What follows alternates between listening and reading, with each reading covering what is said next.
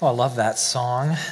It so wonderfully describes what's happening when the Word of God is proclaimed. We're looking to see Christ. I pray that you're looking to see Christ in the proclamation of the Word. I pray that I would show you Christ, that the Spirit would use whatever words and preparation to show you Christ, because in the end, that's what we need. Well, let's look at Jesus. Let's look at him from the Gospel of John. I invite you to turn there. John chapter 18, verses 28 through 40 is where we are this morning in our journey through this Gospel. The setting here is just before Jesus is to be crucified. And what's happening here is he's been arrested. Peter has denied knowing Jesus, and he's been hauled off first to meet with Annas, the father-in-law of the high priest. He then spends time with Caiaphas, the high priest, and then he is now brought before Pilate. Here we are in verse 28 of chapter 18. Let's give our attention to God's word as it's being read, and I encourage you to follow along in your own Bible. John chapter 18, 28. Then they led Jesus from the house of Caiaphas to the governor's headquarters. It was early morning. They themselves did not enter the governor's headquarters so that they would not be defiled, but could eat the Passover. So Pilate went outside to them and said, "What accusation do you bring against this man?" They answered him, "If this man were not doing evil, we would not have delivered him over to you." Pilate said to them, "Take him yourselves and judge him by your own law." The Jews said to him, "It's not lawful for us to put anyone to death." This was to fulfill the word that Jesus had spoken, to show by what kind of death he was going to die. So Pilate entered his headquarters again and called Jesus and said to him, "Are you the king of the Jews?" Jesus answered, "Do you say this of your own accord, or did others say it to you about me?" Pilate answered, "Am I a Jew? Your own nation of the chief priests have delivered you over to me. What have you done?" Jesus answered, "My kingdom is not of this world. If my kingdom were of this world, my servants would have been fighting that I might not be delivered over to the Jews. But my kingdom is not from the world." Then Pilate said to him, "So you are a king?" Jesus answered, "You say that I am a king. For this purpose I was born, and for this purpose I have come into the world, to bear witness to the truth. Everyone who is of the truth listens to my voice." Pilate said to him, "What is truth?" After he said this, he went back outside to the Jews and told them, "I find no guilt in him. But you have a custom that I should release one man for you at the Passover, so do you want me to release to you the king of the Jews?" They cried out again, "Not this man, but Barabbas." Now Barabbas was a robber. This is the word of God. Let's pray. I need help, and I'm sure you need help by the Holy Spirit. Lord, we sang, "Show us Christ." We want to see him. Lord, as the one who is called to proclaim Christ right now, I need your strength to utter what is true, to explain this word and apply this word for the sake of our edification, but more importantly, for the glory of Jesus, because in seeing him, we are made like him. And so we say with the apostles, where else can we go? Lord Jesus, you have the words of eternal life. We need your word. So cause that to happen now, we pray. Father, glorify your Son. And we ask it in his name. Amen. Well, I know this enough. I know enough about myself to know that I come off as a little cynical about the world. I think it's because I'd like to at least portray that I long for something that can only be realized when Jesus returns. And so perhaps I sound cynical when I'm talking about the state of the world. But that said, I do at times feel the pull from the world, enticing me and tempting me to buy into its priorities. Perhaps sometimes you feel the same. To think, perhaps, if we just tweak this or that, elect him or her, adjust this law, enshrine that freedom, solve a particular injustice, then things would be better. I think you'd agree, though, if history proves anything to us, is that we humans simply cannot govern ourselves. From the beginning of time, civilizations have risen with great hope, and they have ultimately crashed under the weight of their own decadence. And I'm thinking about even this nation now, and I wonder, as great as a country as it is, and I'm an immigrant to it, and I've enjoyed the great benefits of being here, but sometimes I wonder if we're starting to crumble under our own decadence. We are, because of our own sin nature, we people in our natural state are self-indulgent creatures, aren't we? We are so easily intoxicated by power, and ultimately we are corrupted by it. Human civilizations crumble. Human kingdoms show themselves over time to be weak. But you know, God in his mercy has a better idea for us. He wants us to return to where we belong under his gracious and sovereign rule. Now, if you open the Bible and you read it from the beginning to the end, you can see that one of the themes that runs through it is it's kind of a story of kingdoms in conflict. It all began when God created man and he placed him as a head steward over his creation. It was ideal, God dwelling with man in perfect communion.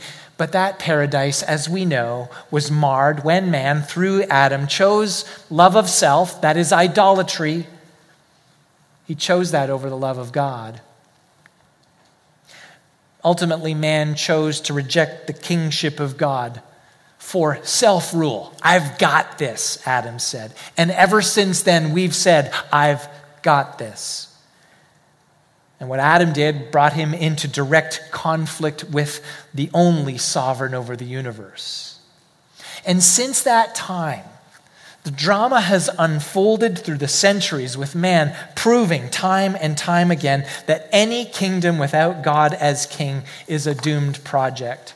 It only leads to death. Yet because of God's everlasting love, he has since that time been unfolding his own plan to rescue a people from the futility and hopelessness of self-rule. God has been calling out a people from every human kingdom, from every tribe, from every language and nation on earth, and he's calling them to himself, and he has done this through his son, Jesus. And here's where we come to our text today. I want to remind you, at the beginning of this gospel, what has been unfolding for us has been a demonstration of Jesus.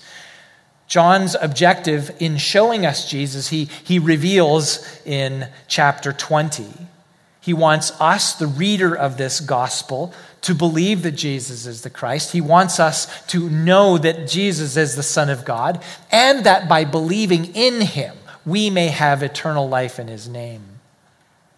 But related to the matter of kingdoms, to believe that Jesus is the Christ is to submit to him as the only king of the kingdom of God.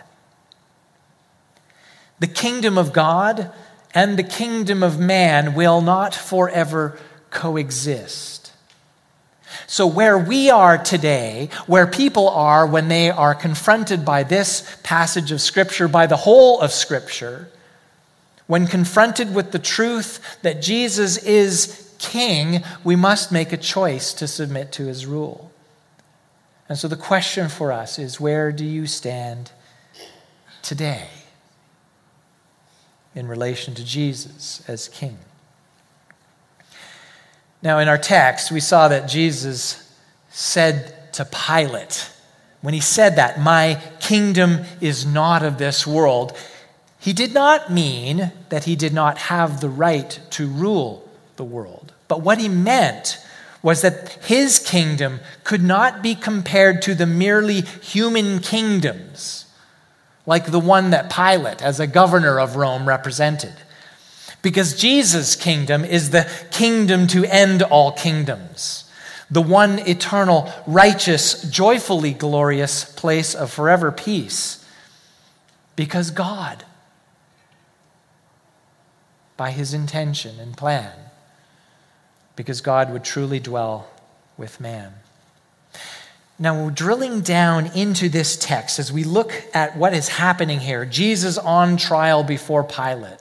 As we look at this exchange between Pilate and Jesus, we see what is in view is a contrast between the kingdom of man, that's exemplified by Pilate representing Rome, but also the kingdom of man represented by the Jewish religious leaders who had colluded with Rome, contrasting that with the true kingdom of God.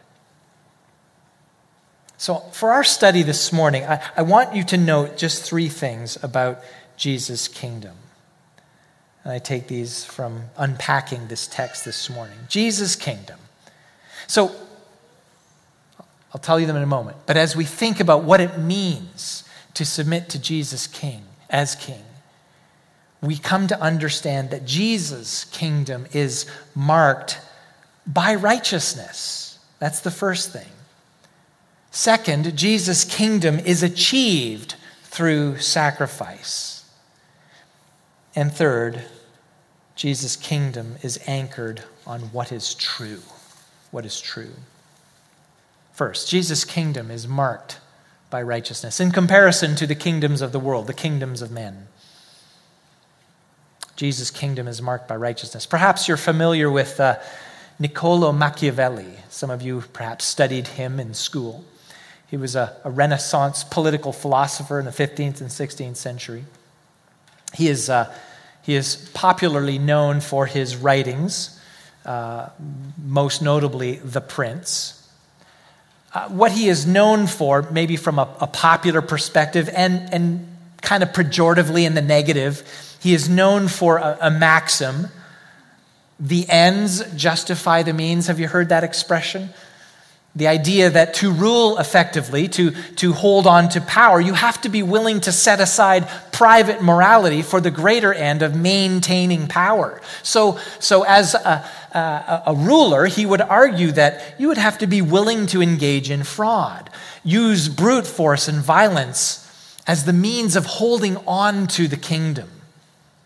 So to do like that is Machiavellian. Perhaps you've heard that expression. And that philosophy, since the beginning of time, has marked what is the kingdom of men. And we could say, anachronistically, that Jewish leaders were Machiavellian.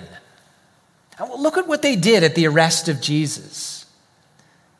They were concerned in verse 28. They didn't enter, look at this. They themselves did not enter the governor's headquarters. Why? They had this concern for their personal morality. Going into the house of a Gentile would make them ceremonially unclean for the Passover. Well, we can't do that. They're about to celebrate this meal that represented the greatest deliverance of the people of God from slavery, bondage to Pharaoh, but also the beginning point of receiving the law of God, the thing that constituted them as the people of God, as God graciously said, "I will be your God, you will be my people." The Passover marked the beginning of that whole event to pull them together as the people of God. And in the midst of this desire to keep ceremonially clean so that they could participate in this holy high day, they have plotted to put Jesus to death. Now, Pilate, for his part, he's pretending to be a man concerned about law. He wants something substantial as a reason to put Jesus to death. And through this trial, he even says he finds no guilt in him. Pilate, he goes outside and he says to the religious leaders, what accusation do you bring against this man? Verse 29. Verse 30, they answered him, if this man were not doing evil, we would not have delivered him over to you. That's the Jewish religious leaders. If he wasn't doing evil, we wouldn't have given him up to you. That's not an answer. They're saying to Pilate, just trust us, he's evil, you need to put him to death. We'll handle the details. You just have him executed. Thank you very much. How did they decide he was evil? How did they decide that Jesus was evil? They didn't even actually have any evidence. But they tried to manufacture something. Matthew's gospel tells us that the chief priests and the whole council were seeking false testimony against Jesus that they might put him to death. They didn't even want true testimony. Make something up. It doesn't matter. We just need him to die. So in the sinfully deceived minds of these Jewish religious leaders, they thought they had a righteous intent, right? A righteous goal. Get rid of Jesus. In their minds, he's an imposter. He's a false Messiah. But they're willing to use unrighteous means to do away with him. Isn't this how the world does things? How earthly kingdoms operate? Even tacitly approved of in this nation. We see this played out every day in the political realm, don't we? Power is the goal, right? So what do? You list off the things that your opponent has said or done. You mischaracterize them. You draw conclusions about their meaning and motive and destroy the character. Sometimes this gets played out in office politics, doesn't it? And sadly, sometimes Christians even do this to each other. He offended me. She ignored me. Then you tell someone else, well, that's just the way she is. He's so self-absorbed. He's so arrogant. Listen. A righteous goal is never helped by unrighteous means. So if you have to do something wrong to get the thing that you want, the thing that you want isn't right either. Jesus has a different ethic in his kingdom, doesn't he? He tells us if you're slandered, you don't slander in return. He says if someone strikes you, whether physically or even verbally, you do not return evil for evil. Jesus' kingdom, alternatively, unlike the kingdoms of the world, is marked by righteousness through and through. It's what he calls us to as his people. Jesus said in Luke 6, love your enemies and do good. Love your enemies. Do good. Lend, expecting nothing in return, and your reward will be great, and you will be sons of the Most High. For he is kind to the ungrateful and the evil. You will prove yourself to be sons of the Most High if you show love to your enemy, if you do good to those who hate you, if you expect nothing in return to those you lend. Because just like God is kind to those who are ungrateful and evil, Jesus' call for citizens of his kingdom is to do likewise. You know, the perfect display of righteousness, God's righteousness, was what Jesus accomplished at the cross. I so often go to this passage in the beginning of Romans 1:16 and 17, but listen, the gospel is the power of God for salvation to everyone who believes, to the Jew first and also to the Greek.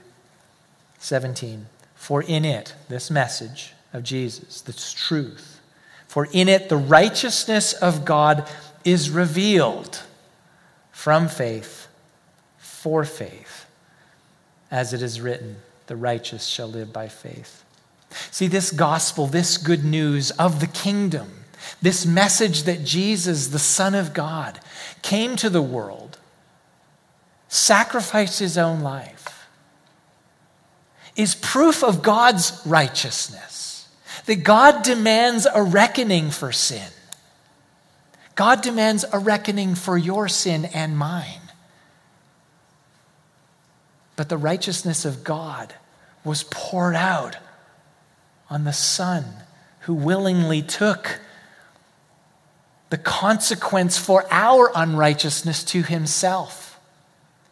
And God's righteousness then accrues to you and me when we, by faith, believe. We get to live by faith in Jesus. And this is what it means to be part of the kingdom of God. Jesus' kingdom is marked by righteousness. Are you this morning among the righteous? No, I don't mean, is your life all put together and perfect? No, I don't mean that. I mean, have you looked to Jesus? Have you looked to him to be counted righteous in God's sight by putting your full faith in him? That is the only way, friend, that you will be acceptable to God. Put your trust in Jesus today. Second, Jesus' kingdom is achieved through sacrifice. Through sacrifice. Now, the idea that you achieve great things through sacrifice, that's not a foreign concept to the world. We know lots of people who have achieved great things through sacrifice. And primarily, and we're all told this as children, if you want to accomplish something, you have to give up things, right? You give up comfort and leisure to succeed at business or sport. You were told if you competed at the state level in your sport, you were giving up TV time, you were giving up leisure, you're giving up hanging out with your friends, and you were working out, you were training. The same is true if you've started a business. There are a lot of things you could have done. You give up immediate rewards for a later and better reward. Some make bad sacrifices. Years ago, when I was in the business world, I read an author, Tom Peters, some of you who have read that stuff, but he sacrificed his own family for the sake of succeeding in business. And he said that that's what was required. But none of those sacrifices are even remotely close to the way that Jesus sacrifices for his own kingdom. Jesus takes sacrifice to the extreme, and what he does, we've already talked about it, he puts himself in the place to bear the highest cost. Verse 36, look at the text of the Bible. He understands, of course, everything, but he is communicating to Pilate the difference. If my kingdom were of this world, my servants would have been fighting that I might not be delivered over to the Jews. In other words, he's saying, I am not fighting. I am not resisting being delivered over to the Jews. In fact, I am doing everything to ensure that I will be delivered over to the Jews. My kingdom is not from the world. So, the Jews, meaning the Jewish religious leaders, that was his intention all along. He knew that his kingdom could not be established by earthly, human means. He knew that he had to sacrifice his very life so that we could be freed from the consequence of our own sin and then included in his kingdom. Now contrast that with the kingdom of man.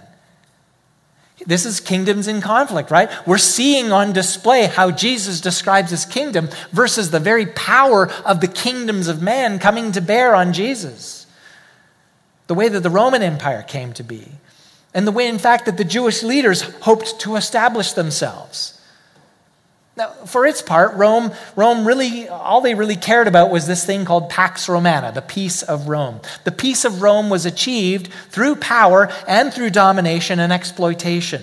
Their prodigious army would trample through and trample down anyone in sight and demand allegiance to Rome through taxation. And in exchange, they would be at peace. Give up everything. Bow the knee to the Roman emperor. And it'll be all quiet for you. We'll protect you. Give up your identity. Give up everything that you love.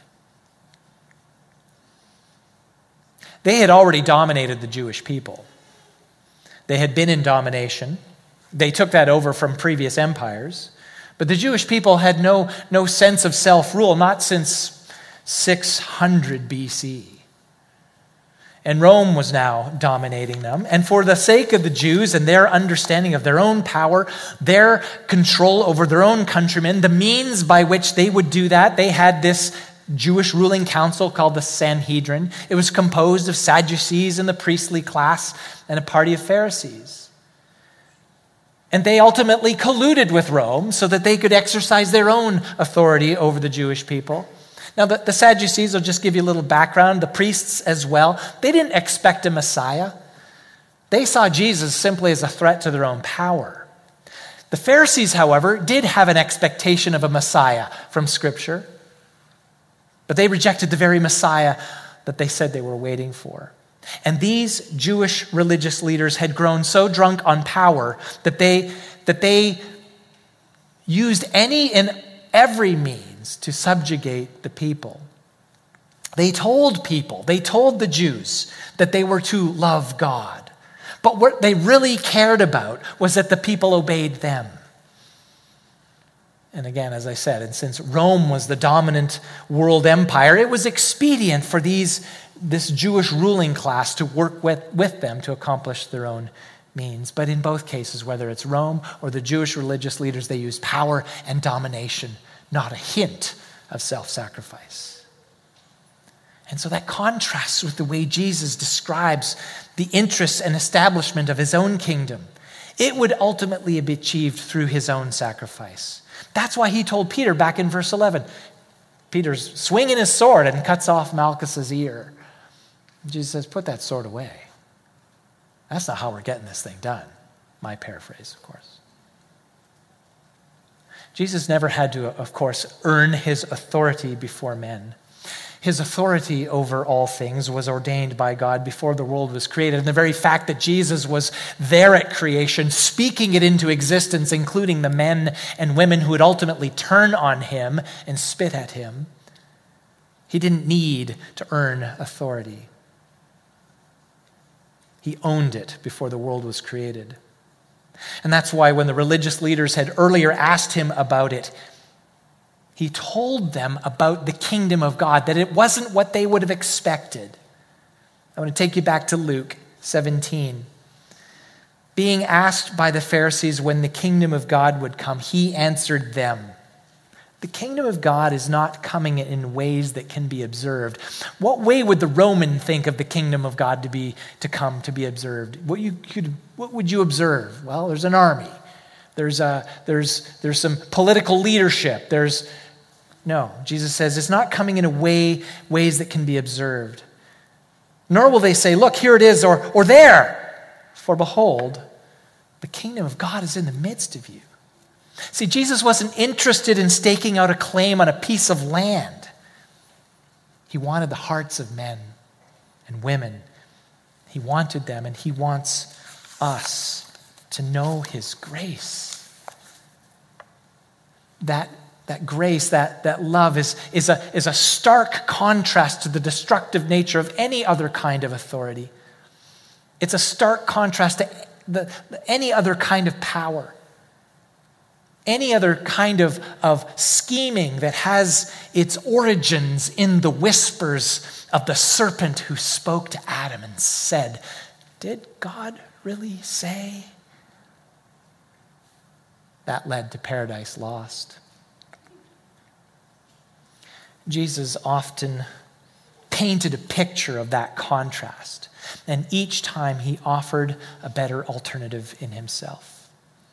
Back in John 10, Jesus said, "The thief comes only to steal, kill, and destroy." No doubt he's speaking about the evil one, Satan,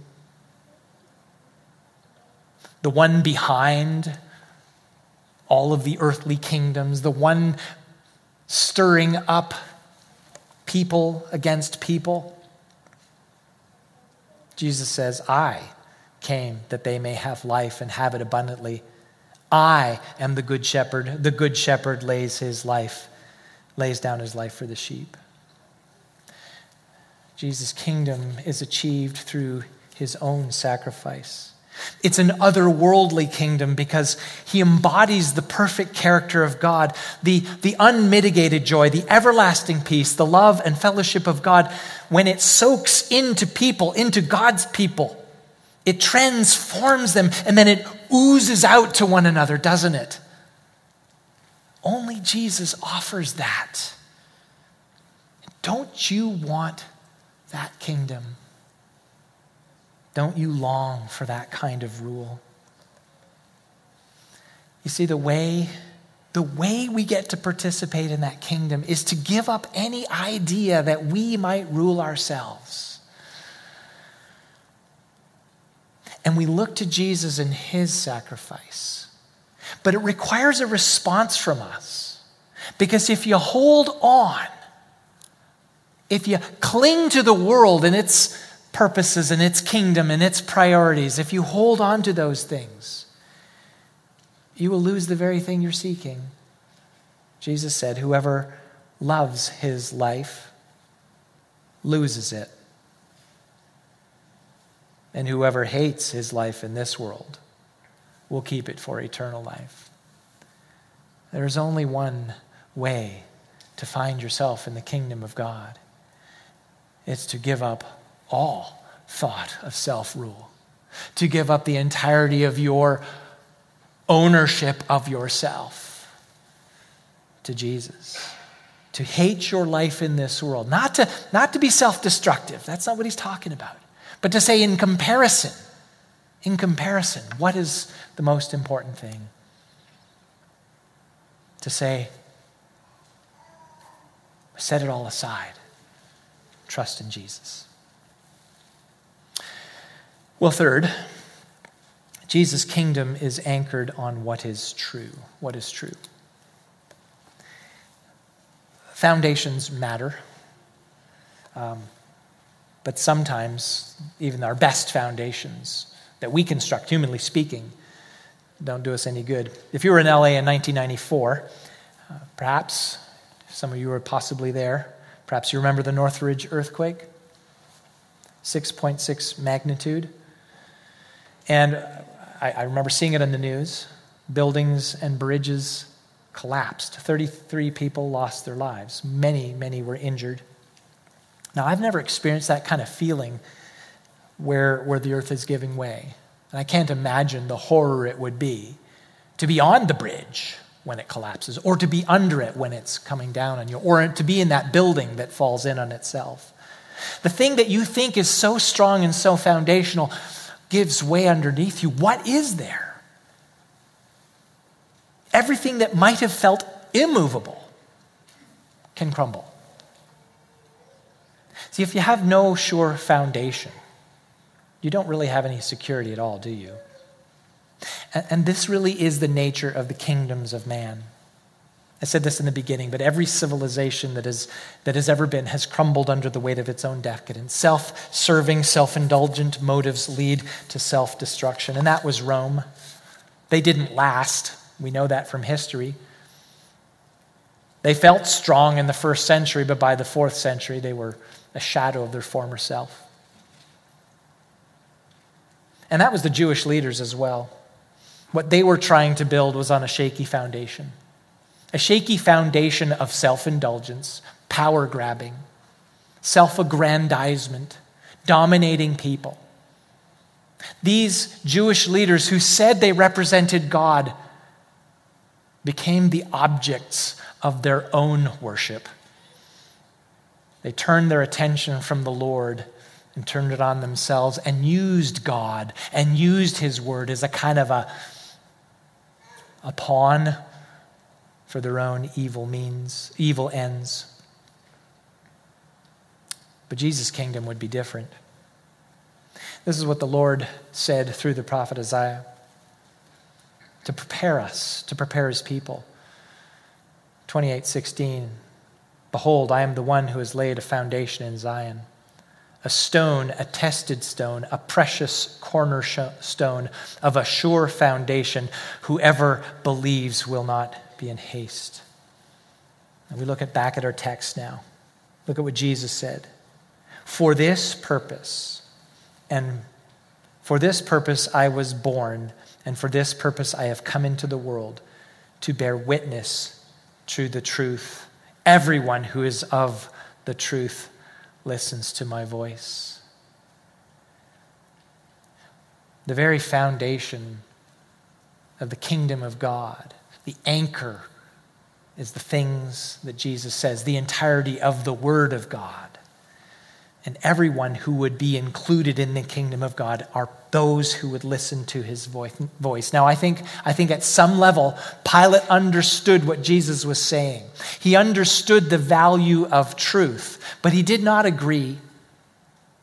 He was Machiavellian. Rome's anchor was power and dominance. And so he even asks Jesus this rhetorical question, I think, or maybe a mocking question. Verse 38, to Jesus he says, what is truth? Pilate had no interest in truth.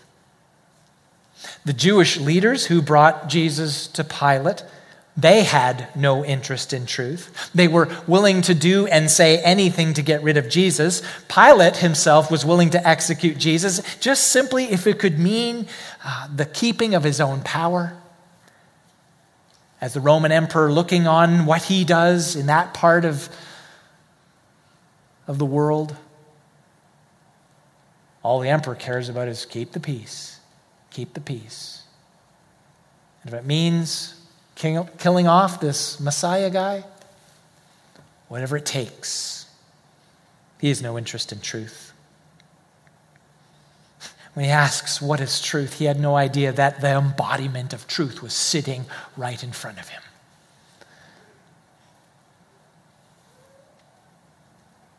Now, what is the truth to which Jesus bears witness? What is that truth? Jesus is the revelation of God himself. Jesus is the revelation of the truth that God is gracious and merciful and abounding in steadfast love. It's how John introduced Jesus to us at the beginning of this gospel. He tells us there that the Word became flesh and dwelt among us, and we have seen his glory as the only Son from the Father, full of grace and truth. And this truth, the fact of Jesus, this truth has the power to free people from bondage. The anchor of the kingdom of God is the truth that Jesus is the Christ. What Peter declared to Jesus, that Jesus says, flesh and blood has not revealed this to you. When Peter said, you are the Christ, the Son of the living God. Yes, Peter, Jesus said, that's right.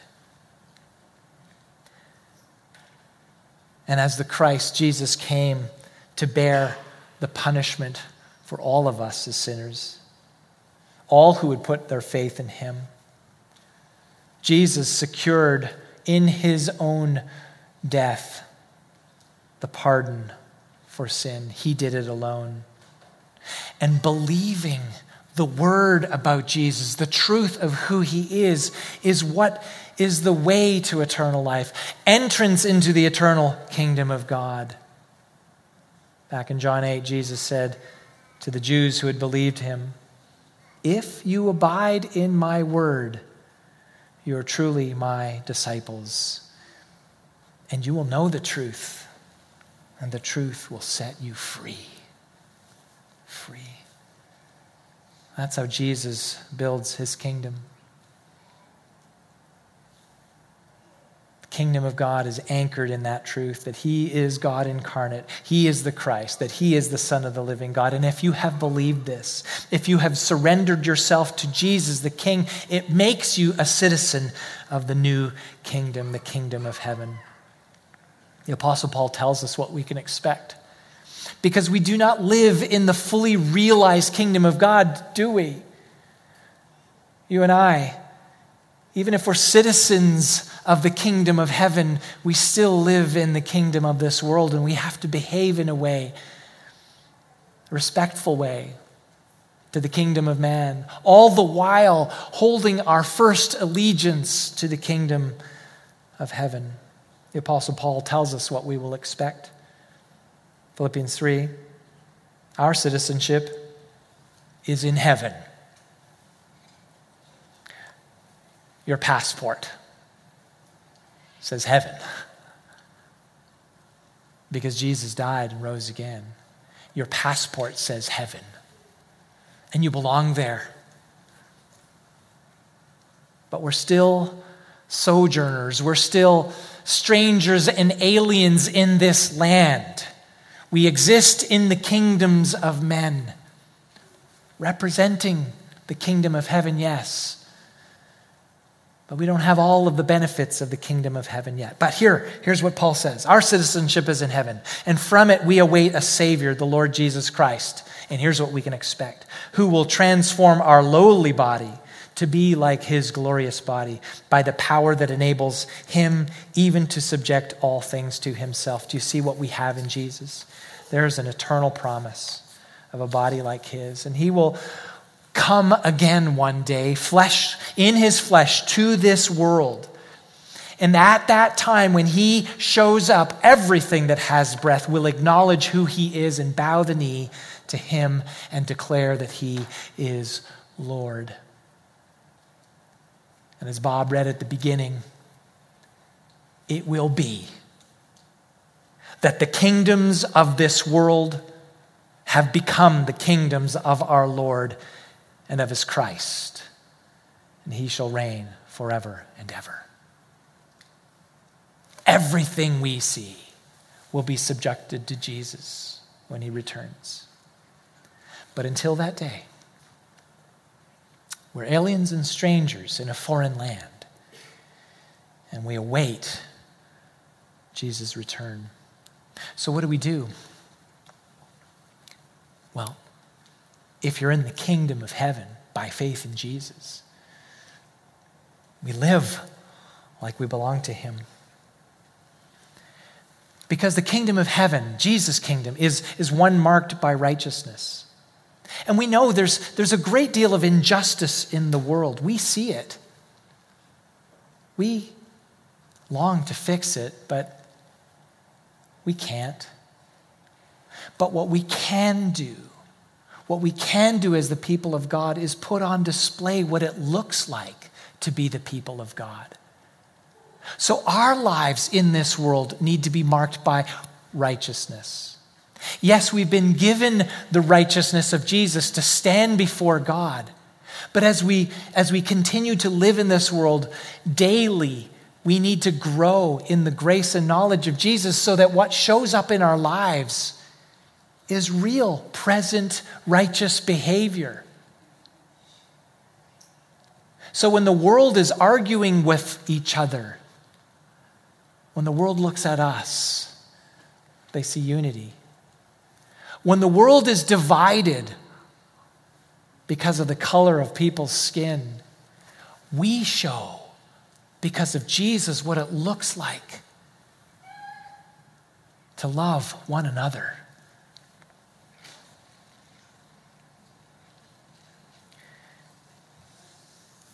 Well, the kingdoms of the world, they're established through power and domination. But because the kingdom of heaven, Jesus' kingdom, is achieved through sacrifice, we likewise must reflect that. As we look to Jesus and his sacrifice for us, putting our full faith in what he has accomplished at the cross to make us righteous in God's sight, yes, We see that sacrifice, and it brings to us a new ethic, a new way of behaving. We sacrifice for one another. We love one another. We serve one another. We are willing to be inconvenienced. We forgive one another.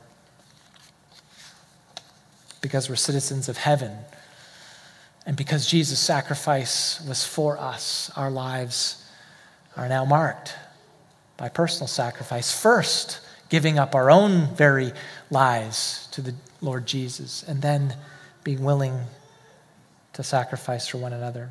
And third, because Jesus' kingdom is anchored on what is true, the most important thing that we can do while we live in this world is declare the good news of the kingdom. So as we gather together this morning, we're declaring Jesus is the Christ. And if the world wants to know anything from us, it's not that we think we're better. Bad message. We don't think we're better. If the world needs to hear anything from us, it's not how holy we think we are. That's not a great message, because they will show us how unholy we are at times. No, the message that we have is that God was merciful to us, and he did not count our sin against us. And the fact is, Jesus is the one. Jesus is the King to whom we submit, because he sacrificed his very life for us to include us in the family of God. And so the best thing that we can do is declare Jesus is the Christ. So every time we gather, we're going to say, Jesus is the Christ. Submit to him as Lord. Trust him and be counted righteous in God's sight. Turn to him. And if you're listening at home or somewhere across the world, turn to Jesus. The most important message that we have is trust him.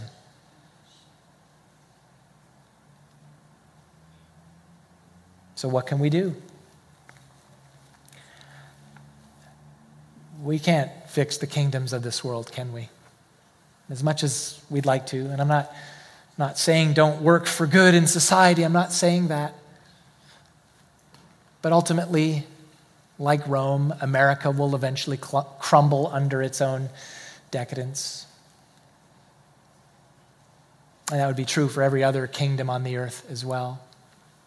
The only sure foundation we have is that we belong to the Lord Jesus Christ.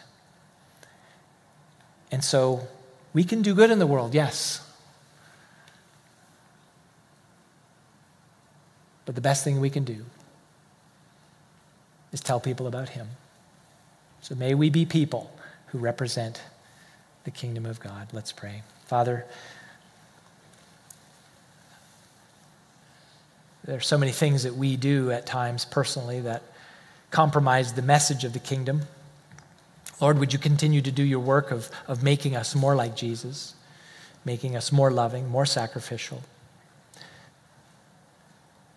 Lord, we want the world to know through us that there's a better kingdom, a better country. So help us to be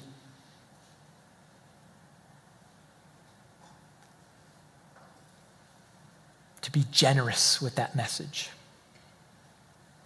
to tell anyone who may ask where our hope is. Lord Jesus, I pray that you would be glorified through us. We pray it for your glory, Jesus. Amen.